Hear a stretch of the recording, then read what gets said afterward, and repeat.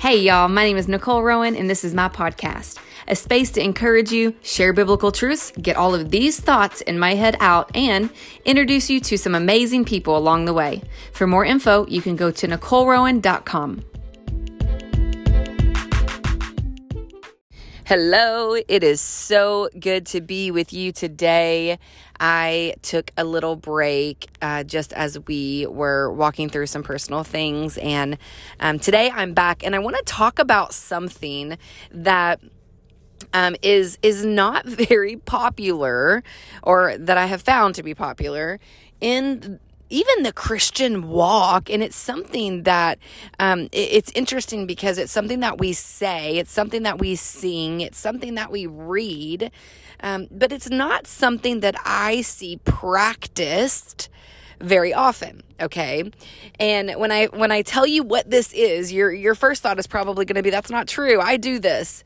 But I want to talk about this topic being prolonged. Okay, so you're probably like, what is she talking about? Today, I want to talk about what it looks like to wait upon the Lord.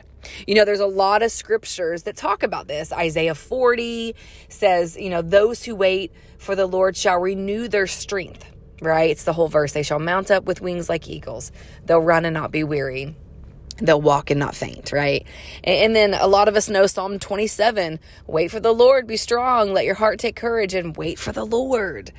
Philippians 4:6, we really all know this one. Do not be anxious about anything, but in everything, by prayer and supplication, with thanksgiving, let your request be made known to God. We know those things. We've read those things as believers, right? But how are we walking that out? How are we walking out waiting upon the Lord? What I have found is, the best time that you see people waiting upon the Lord is in big decisions, transitions, things like that. And, I've said this myself, and I've heard this, and I'm sure you've heard this, where people are like, I'm just waiting on the Lord to reveal to me. I'm just waiting on the Lord to show me. And I think that is common. What I don't find super common is when you watch someone truly, patiently, sacrificially wait upon the Lord until he gives the green light on something. So maybe you're in a relationship and you're like, I'm waiting on the Lord to tell me this is the person, or I'm waiting on the Lord to tell me I can date again, or, I'm waiting on the Lord to tell me about this relationship. See, a lot of times we wait on the Lord until we don't want to wait anymore, or until we're like, okay, it's been a long time, God, it's been years, it's been, months, it's been whatever. And then we're like, okay, I think God is just saying this isn't right. This isn't going to work because I waited upon him. He didn't answer. And that must mean it's a no. And today I want to challenge us. I want to reveal to us through scripture someone who waited upon the Lord and how long it took. And this is not, listen, y'all, this is not a popular conversation. You know why? Because we don't like to wait. You know why? Because one of the fruits of the Spirit is patience.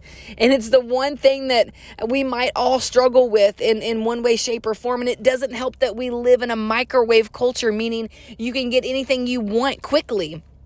You need to order groceries, order it on your app. You need to order something online. You can quickly go online and order that. It can even get to you within 2 days. Like, we as a culture and as a people living in 2022, we are not used to waiting. There is nothing in our world that glorifies waiting. And so even within ourselves, even if this is a value that we want to live our lives by, it's hard, right? Like, I'm not judging anybody. I've been there. I don't like to wait either. But there's something that I've just been noticing within myself, within the church, within those, in situations where they're waiting on the Lord, that I'm like, whoa, I want to zoom in on this. I want to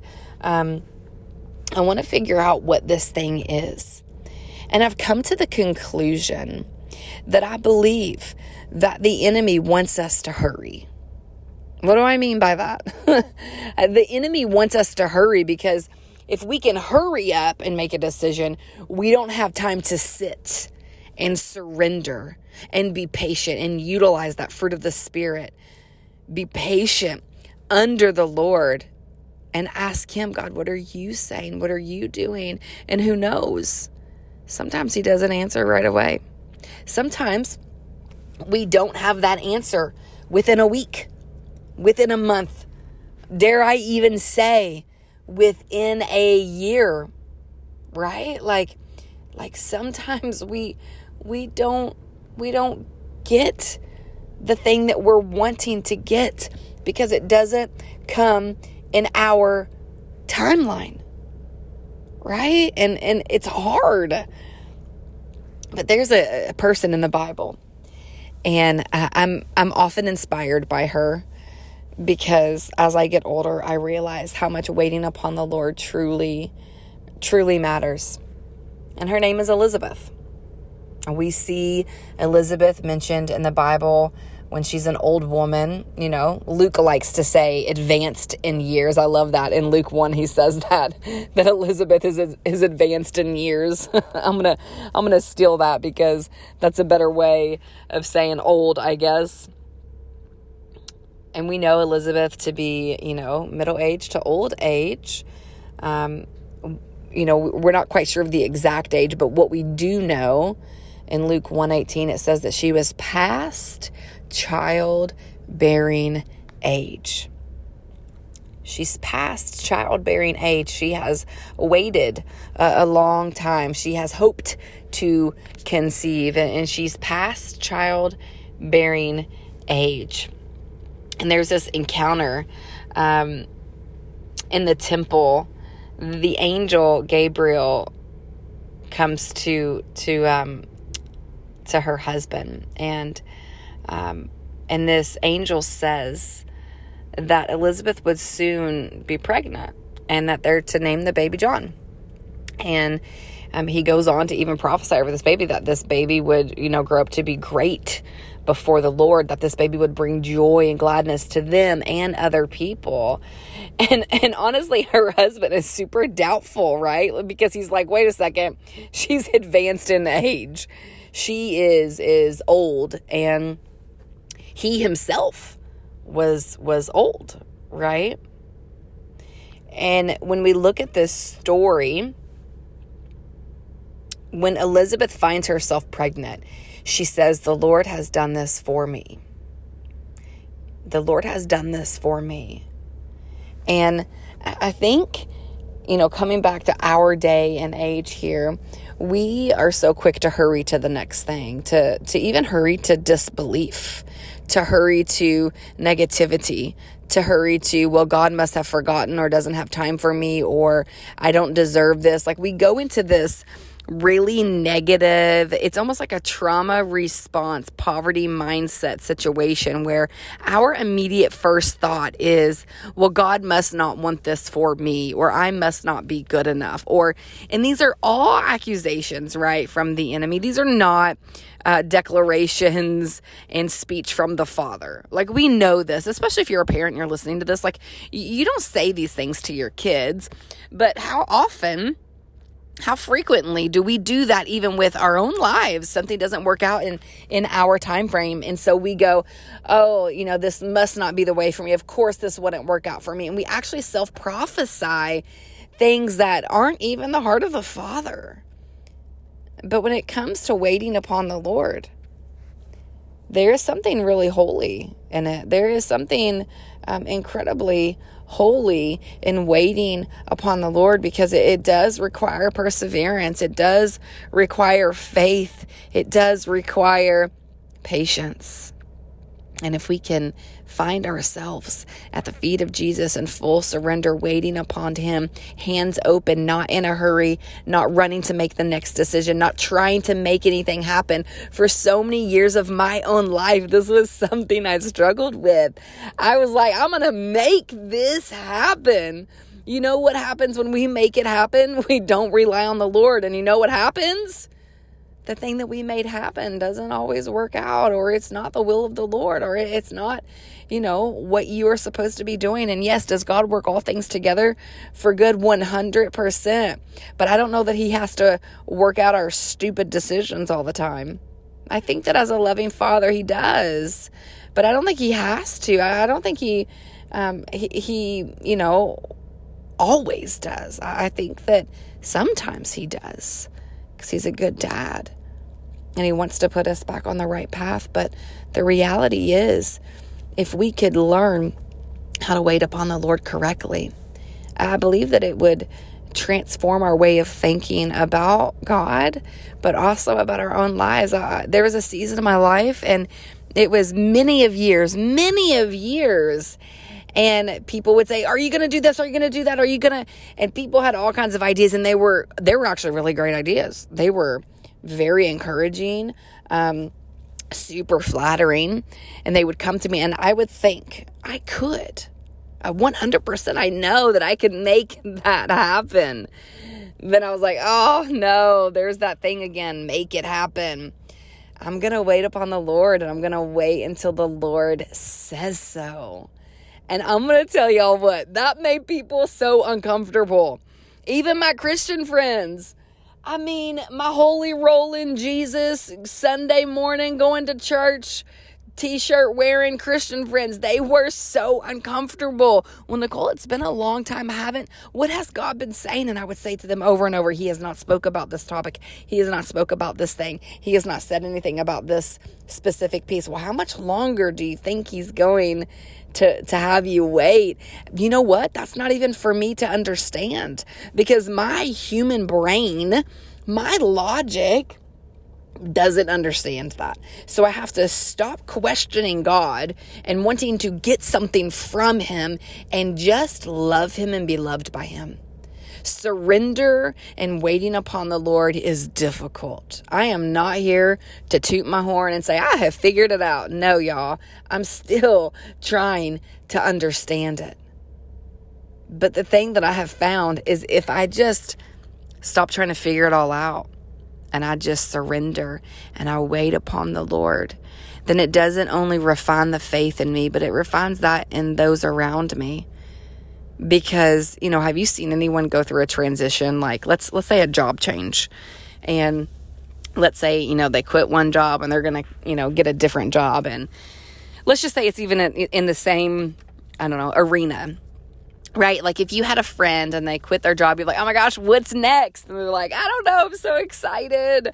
I'm going to be applying for these jobs and I'm thinking about doing this. And you're like, that's so cool. And let's say you meet with them 6 months later and you're like, oh my gosh, how's it going? And they're like, I'm still waiting on God. And you're like, just get a job already.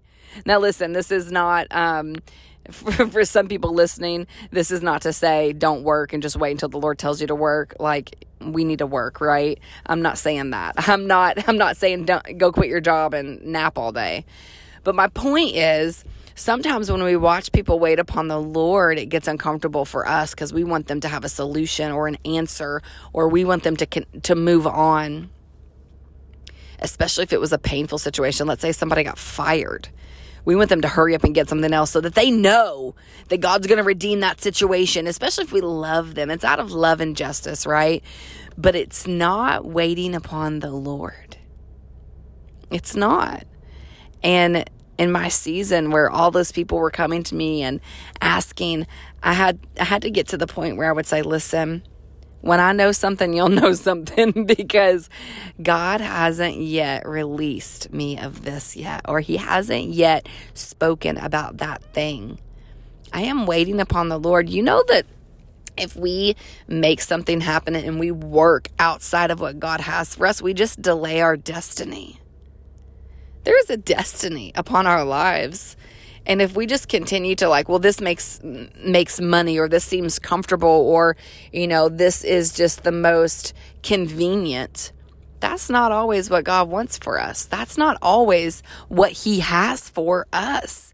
And we can, go down the path in the straight and narrow, or we can take a couple turns, do some U-turns, do some, circles, just trying to go after what we believe is convenient, but we haven't yet waited upon the Lord. And so we're making a decision out of a place of being uncomfortable versus surrendering our right to know, surrendering, our right to understand, surrendering our ability to choose something that would just be doable, and waiting upon the Lord. It is something that we don't practice super well. I haven't seen it practiced super well.